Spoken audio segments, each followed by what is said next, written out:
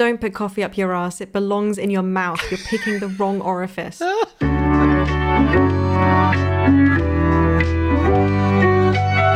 Why, hello. My name is Dr. Joshua Walrich, and welcome to my podcast, Willing to be Wrong. For those of you who may have just stumbled across this and don't know me, I'm an NHS surgical doctor, author, and unintended influencer, currently on a year out from the hospital to study for a nutrition master's.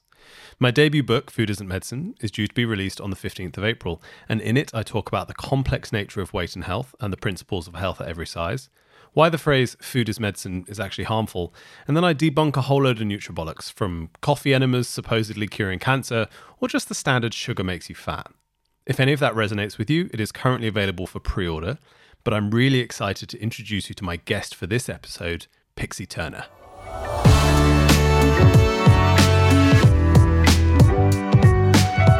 Pixie is a registered nutritionist, soon-to-be psychotherapist, science communicator, and author of several brilliant nutrition books. I first came across her on social media warning people about the charlatan that is the medical medium back in 2018, and she's since become a really good friend. In this episode, Pixie talks in depth about emotional eating, especially in regards to why it's not always the terrible thing that we so commonly treat it as. This is a conversation that I believe is so important to be having, and I really appreciate the way that she approaches it. First though, I wanted to ask about, as she calls it, her wellness wanker period, when she used to juice cleanse and challenge herself to only eat raw food, and how she was lucky enough to escape that community before things got even worse. I was going to get one thing which I thought was quite funny. Hang on a second. The book launch that I went to, the first book launch that you had when I knew you, you decided to write on the inside of this book, "Hey Joshua, maybe this book will teach you something." That would be pretty cool. I mean, I know more than you, so enjoy. Did you forget you wrote that? I have no memory of writing that. Oh my gosh, I have no memory of that, but that is iconic. It's very correct. It is true. When it comes to nutrition, I do know more than you. Yeah, no, you do. Yeah. Even though I'm trying to, I'll never catch up, but I'm trying to get like an official qualification too, so that I can be slightly more respectable. But I think that sums up our relationship quite well in the terms of, like, I feel like I learn quite a lot from you, and I like that. But you were a bit of a wellness wanker as well yourself at one point, and I'm intrigued as to whether or not you're happy to have a chat about that, because the title of this podcast is Willing to be Wrong, and I think this could be the first like proper conversation where we talk about something where you had to change your tune on something. Was that accurate as a description? Yeah, absolutely. And I was wrong. And I did then change my mind, and I admitted I was wrong. So absolutely, I think it's an important conversation to have. And it fits with the title of the podcast. So yeah, let's do it. I know, right? Smashing it. So tell me what happened then. Tell me about your wellness wanker days when you were going to apply for medical school and all the like, because I don't think everybody necessarily knows that side of you. Even though you've written a blog about it and you don't exactly hide it, I think that might come as a bit of a surprise to some people. Yeah, that is a good point. Not everyone knows that when I was 19, I suddenly decided to go vegan, but not just vegan. I decided to go vegan and gluten-free and refined sugar-free and soy-free. And I also decided to start taking a whole bunch of superfoods and do the occasional juice cleanse and raw food challenge and post about all of this on Instagram. And the reason I decided to do all of this was because I had a bit of a health scare when I was 19, and I went balls deep into the wellness community and followed a whole bunch of people on Instagram who had claimed to heal themselves through food. And I thought, I'll have some of that. And so I decided to do exactly what they were doing in the hopes that it would do the same for me. And I posted about it on Instagram and very quickly gained a large number of followers. I gained something like 80,000 followers in the space of 2 years through posting pictures of my food with the most boring captions imaginable. I mean, I can attest to that very, very well. I feel like apart from some of the routes you went down, the last bit you said about posting pictures of food and gaining a following, that is, I mean, welcome to the club / I think you did that before me, so I am joining you in that club. But yeah, that's actually more than I necessarily knew, and we've talked about this a good few times in the past. I didn't realize you'd cut out soy as well, and I knew you'd cut out like sugar. That's like the standard wellness thing to do, right? But I didn't realize it was quite that food is medicine type approach, which food isn't medicine. You and I are both on the same page on that one. Absolutely. We don't need to talk about that as a phrase. It's fine. So what happened then? Was this when you were thinking of applying to medical school, when you went down this whole route? You said you were 19. Was this just after? I'd already applied to medical school and didn't get in by that point. So I was studying biochemistry instead, hoping it was a way in to eventually going to medical school. And this was in 2013, I think, that I started posting, or 2012, late 2012, early 2013. That's when I started posting. So, fucking hell, it's almost 10 years ago now. It's such a long time. What, 10 years ago that you were plantbasedpixie.com? Yes. Well, it very much, the name Plant-Based Pixie fit with the kind of style of what everyone was calling themselves at the time. Deliciously Ella, honestly healthy, all of these things. And so I thought, well, Plant-Based Pixie, it fits. So I picked it. And, alliteration, it worked. So that's what I called myself on Instagram. And that's what people started eventually coming up in the street to say, are you Plant-Based Pixie? And I was like, yes. It was like my first name was Plant-Based and my last name was Pixie by that point. Well, they recognized your face from the photos of the food you were posting. The very occasional picture of me that appeared. And through the events I was organizing as well. Oh, well, there we go. I think it's interesting because it goes down that whole route of our food choices becoming part of our identity when we express ourselves to the wider public. And at the current moment in time, in the 21st century, that is social media. The whole identity politics around food definitely hasn't gone anywhere as of yet. Carnivore MD. I refuse to lump other people in it, but let's just let's just say that hasn't really left, has it? No, unfortunately not. And my God, am I so happy that that's not part of my identity anymore, because it did really become my identity. That's who I was. That's who I became. And it was a little bit of a double life in a sense, because all my food and the events I was going to, the restaurants on Instagram, all looked quite exciting and glamorous. But behind the scenes, I was just a student living in halls and living in, shitty accommodation in East London, just trying to study and pass my degree. Well, what I'm intrigued about is how you went from Plant-Based Pixie to very much not a wellness wanker who writes books on why you don't need to diet and why social media is impacting your relationship with food, and things about orthorexia. And I think I may have referenced your paper on orthorexia in the past for certain reasons. So how did you go from that to now? Like how did that happen? So after my degree, I again applied to medical school and I did not get in again. So I decided to take a gap year with my partner at the time, and we went traveling. And as part of that, we spent around 6 months living in Melbourne in Australia. And that was amazing. I loved living in Melbourne.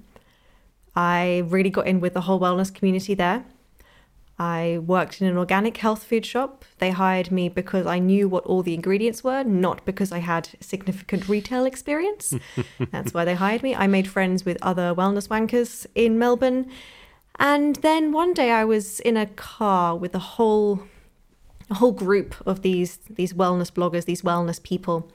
And one of them said, I would never dream of vaccinating my kids. And I was just so shocked by that. While everyone else in the car agreed, I sat there thinking, what the fuck am I doing with these people? So at that point, I realized that if they were saying this, that I knew to be so wrong and dangerous, what else perhaps had I been led to believe was true that might not have been? Mm. And coincidentally, really shortly after that, the whole Belle Gibson scandal broke. Mm. And the world suddenly knew that Belle Gibson, who claimed to cure her terminal brain cancer with food, didn't actually do that. In fact, she never had cancer in the first place. And it was a huge story, and it was all everyone talked about. And all of this was happening around the same time. And the culmination of these things, plus the physical distance that I had from the entire wellness community, which was back in London, that I knew, really gave me the space to actually re-examine everything that I thought was true about food and health, to really kind of take a step back, reassess everything, and slowly start to dismantle my beliefs privately in a way that I could do because I was on the other side of the world. And because this shocking anti-vax statement was thrown in the car, and because I had started to develop a serious distrust in the wellness community because of Mel Gibson. And the whole house of cards just came crashing down. And then I returned to the UK a few months later. I had a place to study medicine in Germany. I cancelled that. And I applied to do a master's degree in nutrition that July. I got accepted in August, and I started in September. It was a very quick decision and a very good one. I mean, it's quite amazing in a sense that, because it could so easily have gone the other way as well. And I'm hoping not. I mean, I'm going to say this in a non-insulting manner. You're not stupid. I'm a really fucking smart person. You are. Yeah, as you wrote in the book, you know more than me, and I could do well to learn from you. But the reason why I say that, and that's not to say that I think people that believe this stuff are stupid. I think that's a perfect example as to you were someone who was science-minded. You'd done a biochemistry degree. You weren't exactly someone who had no idea of the concepts around physiology of the human body or things like that, and yet you still found yourself believing some of the stuff that you did. I often find myself saying to people that it doesn't mean that they're stupid. This isn't the point. The point here isn't to treat them like they just have no idea what they're talking about. It's more complicated than that, why people believe this stuff. And I'm really glad that there was that one moment, or that culmination of events that ended up pushing you down towards the other way, because I mean, it's not uncommon for people to believe that kind of stuff, to believe the stuff about vaccinations. It's not uncommon for people to believe that kind of stuff, to then start believing conspiracy theories about QAnon, and these things come together in a really scary way, and is one of the reasons why, when people are like, why are you bothering? This stuff doesn't matter. You know, who cares about blood type diets? No one cares. It's not harming anyone. I'm like, yes, it is. Like, the more likely people believe these blood type diets, the more likely they're going to believe that the vaccines are trying to kill them and insert microchips. And it's a really weird slope. So yeah, thank you for sharing that. You shouldn't be ashamed of any of that, but I think some people do find it hard to speak about the stuff that they've believed in the past that they're kind of a little bit ashamed of. Like I'm still ashamed of the way that I treated some of the patients that I dealt with in the past when it comes to my perceptions around weight and health. And yeah, if I believed that sugar was out to kill me and that soy was going to mess with my hormones, I'd probably be a little bit ashamed as well. But I don't think we should reject the slight ashamedness. Now I'm just rambling, but does that kind of make sense a little bit? Yeah, it makes total sense. And it took me a little while to really figure out, how is it possible that I, as an intelligent person who was doing a science degree, could end up falling for all of this? And once I started unpicking it, I realized, well, my intelligence had nothing to do with it whatsoever. And actually, it was everything to do with the fact that my personality type is very perfectionistic, very all or nothing. If I do something, I go balls deep into it straight away. There's no half-assing anything that I do. So of course I was going to go balls deep into wellness in the same way. Of course I was going to do that. And I was vulnerable at the time. I was young, and I thought I was very healthy, and suddenly I was told that I wasn't. And now I can approach this with the understanding that it's an existential crisis, because these are the fundamental existential questions: are who am I? What defines me? What is my purpose in life? And why me? And, what happens after we die? These are the fundamental existential questions. And one of those is, why me? And that was the question I was facing, was why me? Why am I, as a 19-year-old, being told that I'm not healthy? And that was really tricky. And so I was in a vulnerable place. Mm-hmm. And so something came along that was very appealing, very certain, very simple, and beautifully coated in a beautiful narrative. So I went for it. I absolutely went for it. And, sure, I was studying biochemistry at the time. How the fuck does that work? Well, anyone who studied biochemistry will hopefully understand that by that point I was just heading into my second year. We did a little bit on metabolism, but for the most part, when you study biochemistry, you're going so deep into the specifics of certain pathways or specific receptors. It is so specific and on such a level that I just could not really connect it with my experience of being a human being living in a human body. I did an entire module on photosynthesis. I did an entire module on microbial metabolism. I could not give less of a shit about those things to that extent. It was a lot. I did an entire module on specific receptor kinases and stuff like that. Too specific. How am I supposed to connect that to my experience of being a human? I just can't. There was a total disconnect. So there was no way that my biochemistry degree was going to be a protective factor in any way in this story. Yeah. Well, and actually, then comes in that conversation around how a learning of biomedical science doesn't actually help you understand nutritional science very much. It can give you a little bit of, it can definitely give you something, right? Let's not, research is research, and it does give you some understanding of scientific processes in general. But there are some big differences between biomedical science that we learn both in a biochemistry degree and also in a medical degree, which is one of the reasons why there are so many doctors that get so confused about nutrition and treating food as medicine as well, and nutritional science. There's such a huge difference between the two. That's one of the reasons why it almost feels more common for people with that kind of traditional science background to get sucked into this reductionist approach to nutrition, to believing that all of these little molecules can do, because you've learned the pathways.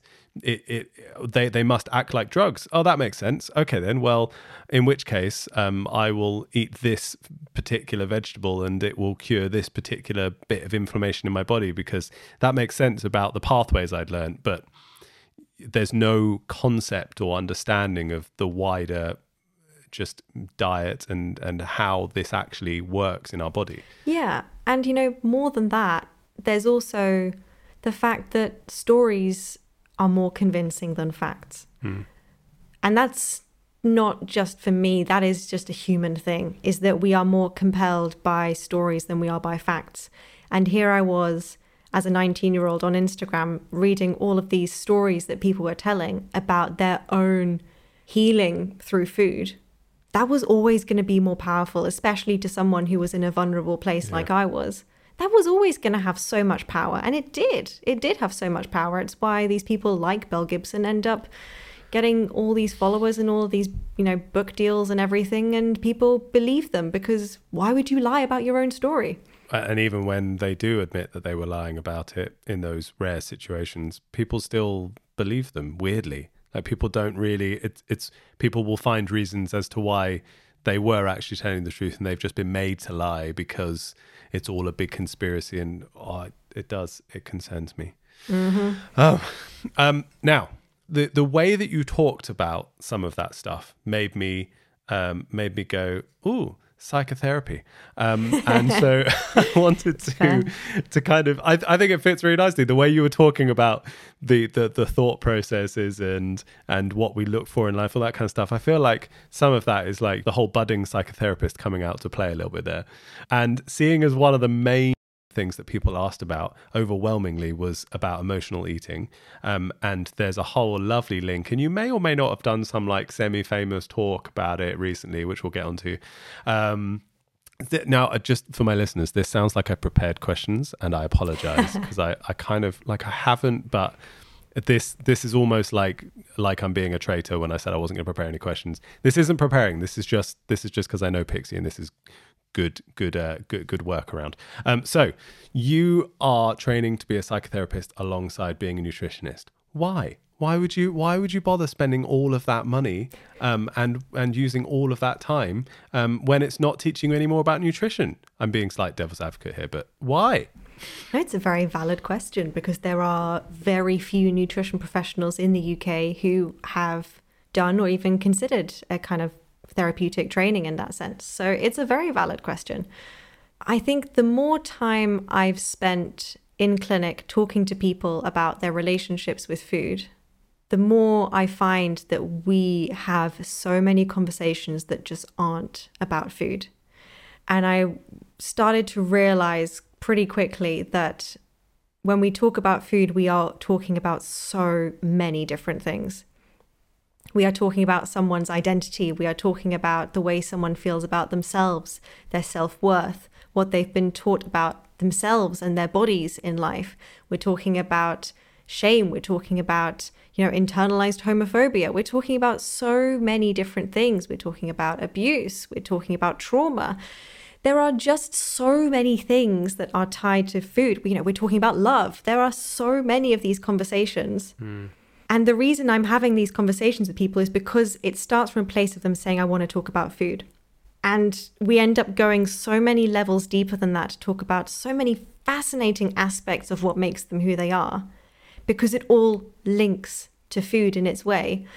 And I've had a lot of therapy and I love it. And I think it's absolutely incredible. And I credit it partly with making me the person I am today, which I'm kind of fond of the person I am today. So that's kind of a nice thing. And I realized that if I was going to continue to do the work that I wanted to be doing, I owed it to myself and my clients to get this kind of training so that I could do this work to the best of my ability. And also, it's absolutely fascinating beyond belief. And it's exciting.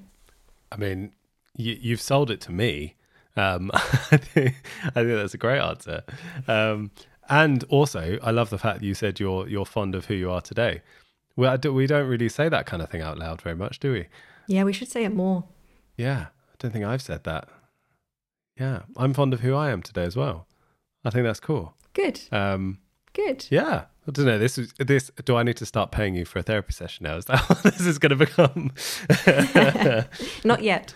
Not yet, because I'm not yet qualified. True. Okay. Well, I can just pay you for a nutrition session, and then it will turn into a therapy session, which is exactly what's been going on. Yeah. In a very good. No, look, I'm not jumping you in it, but you know what I mean. Yeah. Like that's been accidentally, and that's why you've got the integrity to spend a stupid amount of money and take several years to be more qualified in that manner. I think it's really cool. It is a lot of money.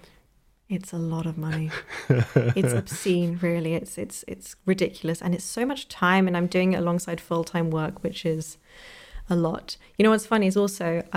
what do you want a medal? What is this? No, you know what's funny is that actually quite a few of my clients, when they talk about our sessions and me with their family and friends, they describe it as therapy.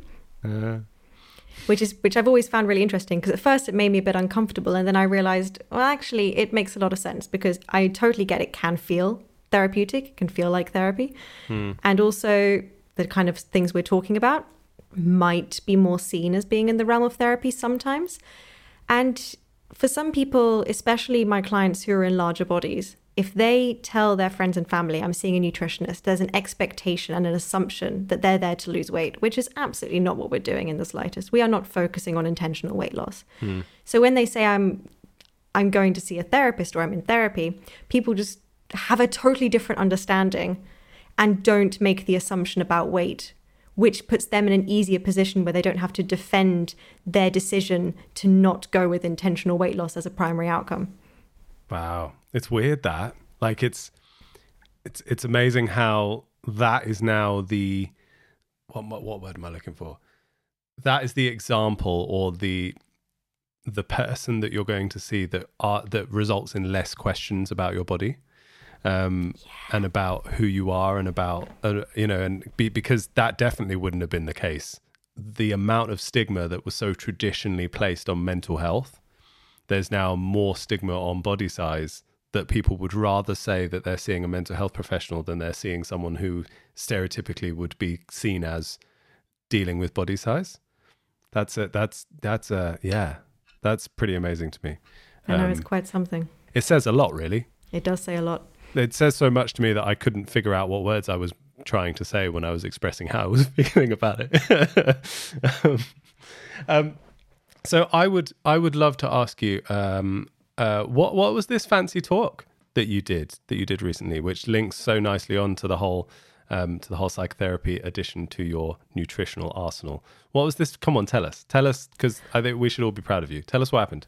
Oh, I mean, it was no big deal. I just did a TEDx talk recently at Abbey Road Studios. Woo! It was kind of amazing. I'm very proud of myself. You can watch it on YouTube now, which is very exciting. My mom is very excited and has shared it with everyone she knows. Well, that's great. And what was that talk about? See, this is the important bit. I was talking about how there are no such things as good and bad foods, and I was linking that in particular to emotional eating. And that leads us so nicely on to please tell us about emotional eating, because it is a constant topic, and it is a constant question that I get asked that I can't answer, that I try and link to people, because I don't know, because emotional eating to me is still something that I am trying to work out in my head and try and remove the worry about it, whilst also keeping some concept of making sure that it isn't my only coping mechanism to my emotions and all sorts of things. So I'm still working that shit out. And maybe you are too. I mean, this is a constant process for most of us. But I am definitely not qualified to explain on this situation. So can you please explain why it's not automatically a bad thing that we are so often told that it is? Oh God, yeah, you're right. I wish that narrative would disappear, that emotional eating is a bad thing. Because the only reason we see it as a bad thing, really, is because of the unintended consequences, which tend to be weight gain, and because of the narrative of diet culture that says that consuming more food than you need, or consuming food when you're not hungry, is bad, and therefore you are a bad person. But if we consider the fact, and we take diet culture out of the equation, and we consider that actually this is a coping mechanism that works. Mm-hmm. It may work in the short term, but hey, that's still something, because without the short term, there is no long term. So we need the short term. And it works. It is effective. And it's often, for a lot of people, it is consistently and reliably something that helps them as a coping mechanism. The fact that that exists is kind of amazing. The fact that you know there is something that exists that you can consistently rely on to help you out when you are feeling things that you are struggling with, that is kind of amazing. I think the fact that that exists, like, take diet culture out of the equation, and that's actually kind of amazing that that's a thing. But of course, diet culture comes in and says this is a bad thing. And look, I agree that an over-reliance on any one coping mechanism is not ideal, because it creates a very fragile system. Mm-hmm. We ideally want to have several different things we rely on, or several different things that can help us cope with emotions if we're struggling, because that's more stable. Because it means, for example, if exercise was our coping mechanism and then we break our leg, well, now you've got nothing. That's not particularly great either. So we want several things to navigate different aspects of life and different terrains and different stages of life, or just different things that come up. And food is not the problem when it comes to emotional eating. Food is the solution. It's the coping mechanism. It's the crutch, whatever you want to call it.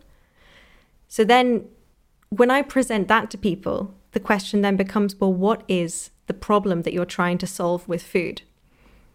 In other words, I try and ask people, what are you really hungry for? Because you are trying to solve an emotional hunger with physical fullness, and it is very effective. Because when we feel emotionally empty, or we feel lonely, we feel like something's missing, that feeling of fullness, of physical fullness, is wonderfully comforting and cozy and warm, and it's quite lovely. And it, like I say, it works in the short term. But if we can also figure out what it is we're actually needing, what it is we're actually after, and that could be so many things. It could be that we need some kind of connection with people. It could be that we need to feel better in ourselves. We need some self-worth. We need a sense of purpose. Maybe, to go really deep, maybe we need unconditional love because we did not receive that from our parents, because our parents told us that we were only loved if certain conditions were met. So that leaves a certain emptiness that can be very effectively, temporarily filled with food. It's not a bad thing. It's something that really, really helps. But if we can understand it better, be kinder to ourselves in the process of understanding that, and find other things to help us cope, that generally just leaves us in a better position in life where we are more resilient and more able to cope with a wider variety of situations. And am I right in thinking that a bit like how choosing certain foods to label as bad and kind of putting them on this pedestal where that kind of restriction can often lead to them having more power or have more feeling of power over you, is there an element to treating food as a coping mechanism as a bad thing, almost giving it more power and inability to be able to find other mechanisms to cope, because that one is placed on this like, it works but I can't do it, it's so bad for me? Like, is there like a crossover between those two as well? Oh, hugely, yeah, because generally the more we tell ourselves we can't have something, the more we kind of tend to want it. And some emotional eating isn't emotional eating. It's actually just eating a lot because you're really hungry and you've been restricting.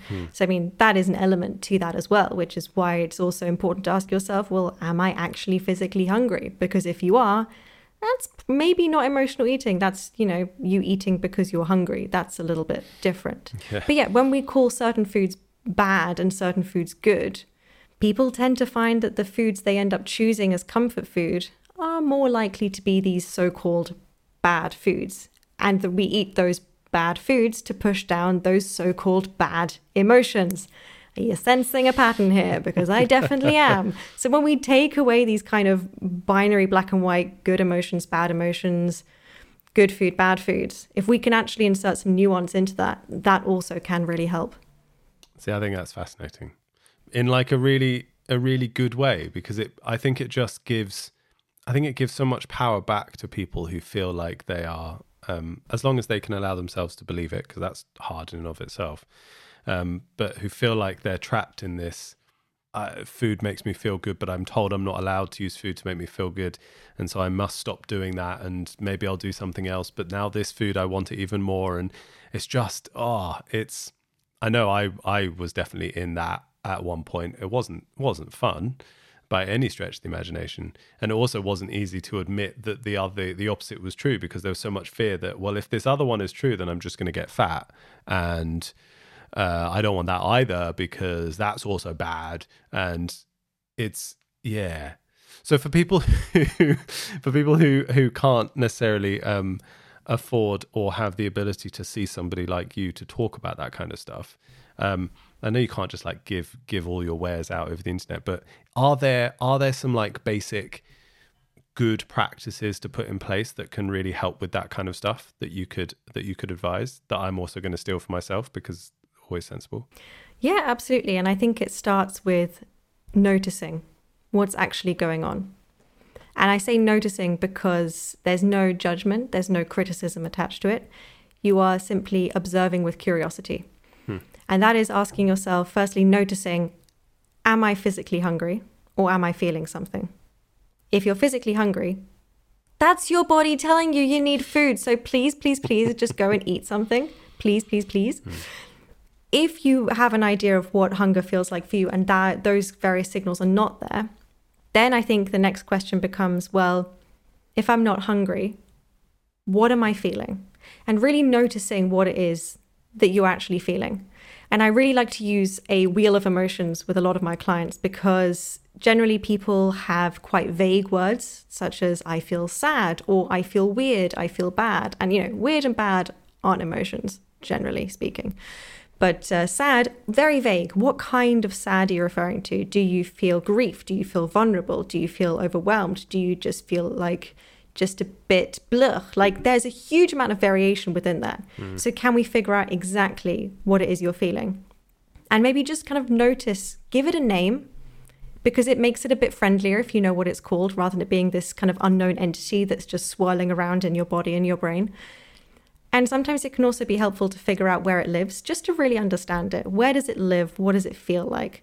So, I mean, you can't see this, but right now I'm pointing to my chest because for me, when I feel intense sadness, it feels like someone's crushing my heart and my lungs to pieces. So I feel it here. And that's why I'm instinctively kind of touching my body in this particular place. Whereas anger can often feel like it's kind of rising like fire. And just noticing this is really interesting because it tells you a lot about what's going on for you. And then the question becomes, well, if this is what I'm feeling, what can I do to help with this? Yes, you can use food. Absolutely, you can rely on food as a crutch. But also, what else is there? What do I really need? Maybe do I need food and something else? Maybe I can tell myself, okay, well, I will try this. And if that doesn't work, food is my backup, because that's not restricting. That's not saying something instead of food. It hopefully doesn't feel restricting in the same way. But it's your backup, which means it gives you the opportunity to try something else in a safe environment. But your trusty, reliable coping mechanism, your food, it's still there. We're definitely not taking that away. And then noticing how you feel afterwards and noticing any change, noticing what's going on for you. And if you're feeling something really quite strong, it's perhaps also worth asking, where has this come from? Is there a reason that I can identify as to why I'm feeling this? In other words, what am I really hungry for? And then, ideally afterwards, respond to yourself with kindness and with acceptance, and then move the fuck on. I mean, I love that. I feel like I should clip that and just use that as like move the fuck on. After all the other stuff was really important. I'm not belittling the rest of the important stuff. But no, honestly, I think that's great. And it upsets me. It upsets me that people don't talk about that enough. I don't really understand why. I mean, I get it. There isn't an overwhelming understanding of psychotherapy. That's exactly why you're doing the whole thing. But I feel like some of this stuff in an ideal world shouldn't need to have an understanding of psychotherapy to understand about emotional eating, especially from a place of people who are qualified nutritionists or dietitians, who are dealing with patients and clients and people who emotional eating is, everybody does that at some point in time. So yeah, it's what makes us human. Yeah. Emotions make us human, and we all eat. So it's a bit weird that why they wouldn't be linked in some way, shape or form. Exactly. It's not possible for them not to be linked, because every time you eat, you feel something. Every time you eat something that you've eaten before, you may have memories of the last time you ate it. Or if it's something totally new, there's perhaps that uncertainty or the fear factor that comes in and plays a role with that. The other part also that we haven't really mentioned is that not eating in response to emotions is also a form of emotional eating, because some people very much choose to avoid food as a way of dealing with their emotions. Yeah. And I see quite a clear divide. I have some clients who will eat all of the food in response to certain emotions. And I have some clients who, when they are feeling quite overwhelmed with a whole mixture of feelings, their default is not to eat. And it's really interesting to trace those things back in terms of where they've come from and what experiences people have had in life. And you don't have to do that necessarily, because you can take a very behavioral approach, which is what intuitive eating does. It focuses on the behavioral aspect of emotional eating in terms of satisfying your hunger and then figuring out other coping mechanisms. I mean, you can do that without having a deep understanding of someone's trauma or like their past childhood experiences. For me, I find humans endlessly fascinating. Endlessly disappointing and frustrating sometimes. You are a human as well, by the way. Yeah, I know. I find myself endlessly interesting as well. It just sounds weird, the whole I find humans very fascinating. I find people incredibly interesting and fascinating. And so I want to delve into the aspects of their childhood that have perhaps led them to this place. And it just so happens that those are the people who've decided to come and see me in the first place. As time has gone by, I find that there's so many more of the clients who decide to come see me are just a bit more complex in terms of their childhoods and their history and the kind of things that they have experienced in life. I only recognized it recently, but childhood experiences that I had impacted my relationship with food massively, impacted my eventual body size that I grew up in, impacted literally everything. from elements of food insecurity that I didn't realize were food insecurity. It is, yeah, I mean, I think you said at the beginning in terms of your advice was the first thing to do was to kind of acknowledge it as a thing. That to me, it goes down that whole line of like admitting you're an alcoholic, or, and I know admission wasn't the word used because it's not a bad thing, identifying that you are an alcoholic, and then therefore seeking help is so much easier. And identifying that I had these elements in my childhood that impacted me makes dealing with them so much easier. So yeah, I love that. I find humans fascinating too, but not in a weird alien way. So I think we are. I'm just teasing you. I think it's a word we don't use very much in terms of humans, is it? But yeah, I find this whole thing stupidly fascinating, which is why I wanted to ask you about it, because I think it is, and I think it's so important too.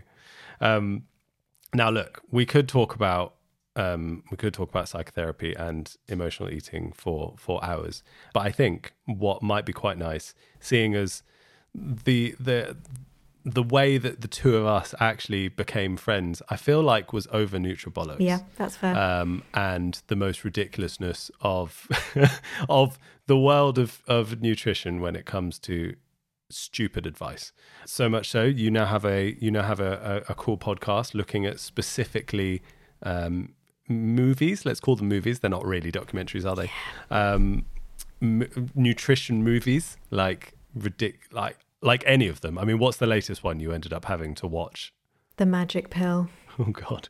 It's so bad. So bad. We waited until Pete Evans was deplatformed before we tackled that one. Why wait? I mean, he's just, yeah. I mean, well, I'm glad that he is. It's saving countless number of people being suckered into conspiracy theories and nonsense. He's a nightmare. Yeah, he is. So what I would like to do to kind of end this would be to thrash out some Nutribollocks, if possible. Yeah, let's do it. And ask you a few questions, which maybe the only officially pre-prepared ones. But now I say they're pre-prepared, I'm now trying to quickly rack my head as to what these questions were. But what they are is, what is the most ridiculous piece of Nutribollocks that you used to believe that you don't anymore? Dairy leaches calcium from your bones. Oh, no, you didn't. That's the one I'm going to go with. Not that one. I did. What, you mean dairy products that contain all of the elements and nutrients that our bones use to grow and become strong? I don't understand that myth. That very same dairy. Yeah. Okay, all right. Well, I'm glad. And what also context for those also is that I love cheese. Oh, yeah. Like, I love cheese so much. And it was when I accidentally ate cheese for the first time again after years and was like, fuck, it's so good, that I decided I needed to eat more of it again. Okay, now I need to know how you accidentally eat cheese. Well, I was in Australia and I was in a vegetarian and vegan restaurant with a friend at the time who was primarily raw vegan and an absolutely, in hindsight, insane person who promoted Gerson therapy. So that was interesting. Yeah. And I ordered a roasted veggie stack and I forgot to order the vegan version. So it came with cheese. And I was like, I could send this back or I could just eat it. So I ate it and tried to position my plate in a way that my friend sitting opposite me wouldn't notice that there was cheese on it. And it was glorious. It was so good. Did she notice the cheese? If she did, she didn't say anything. Oh, well, I feel like she's raw vegan. She would have said something. I think so too. I think if she had noticed, I think she would have said like, is that cheese? And it would have been like, what? I hadn't even noticed. What? Oh my God, I need to send it back. By the way, that's not me. That's not me being rude about all vegans. That's me being rude about raw vegans specifically. Just to clarify, there is a difference. There's a distinction. Raw vegans who promote Gerson therapy. Oh, yeah, I think we're allowed to shit on raw vegans who promote Gerson therapy. Oh, there's a weird joke there about shitting on raw vegans who promote Gerson therapy, seeing as Gerson therapy includes regular enemas up the rectum, right? There's the joke. Nailed it. Yeah, don't Google Gerson therapy. Don't do Black it. coffee. Don't do it. So that was a great answer to that question. Question number 2. What is the most ridiculous recent Nutribollocks that you have seen? And you're allowed to say intuitive fasting if you want. Or it could be something else. Oh, and there was something in particular that someone said recently on my Instagram that made me just go, what the fuck? And I think it's like, I mean, ideally I want to go with something like the carnivore diet, because that makes no sense to me. But I'm going to go with something really specific where someone said that eating tomato seeds is dangerous. Ooh. And it's just such a small thing, but it's also just madness. What the hell? Tomato seeds are totally fine. It's so specific and so strange and so devoid of context that it has baffled me ever since. What, was there any logic? Like, not good logic, but was there any logic? Not that I found. And I mean, this was on my weekly Q&A on Instagram, which doesn't leave a lot of room for people to provide context when they ask questions. But it was just a bit weird. And I did get a lot of messages from people being like, what the hell is this? I was like, I don't know either. Is the lycopene in the seeds? Is that what somebody's been told potentially? Is lycopene the right word? It is the right word, and I don't think it's in the seeds. I feel like it's in the flesh. I mean, you don't need to be afraid of lycopene either. To clarify, people who are listening to this, even though there are books written by medical doctors saying that you should be afraid of lycopene in tomatoes and therefore avoid all the. Is it? I just burn them all. Not the doctors, the books. Although anyway, so and then okay. Question: burn the ones that make nutrition movies, called. Anyway, the last question. I might have to cut that. I don't know. Maybe I should. Maybe I should leave it in. For legal reasons, you may have to cut that. Yeah. Maybe I'll cut what I've said. Libel laws are quite strict in the UK. Yeah, I'm going to cut those 3 words I said, but leave everything else in. And now everyone's going to be really annoyed that they don't know what I said. It's going to be great. You can guess. I'm sure you can guess. Fill in the gap. So, last question. What is the one piece of NutriBullocks that you wish magically people were automatically immune from believing? Can I go for a vague one? Oh, I don't know. Maybe try it, and then I might make you use a specific one afterwards. The vague one is there are no good or bad foods. Fair. I mean, that counts. If you need something specific, it's that certain foods can cure cancer.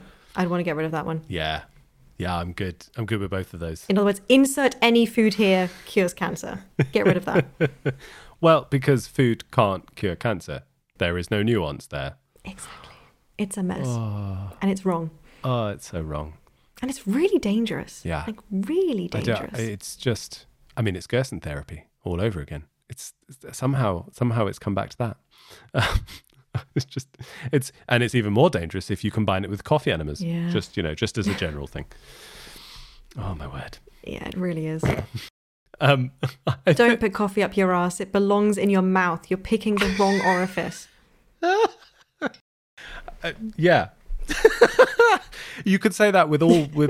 Actually, no. I refuse to elaborate any more on where my mind was going with that. That sounds like go in a very strange direction. Yeah, I mean, I feel like that sounds like a great place to pull the cord.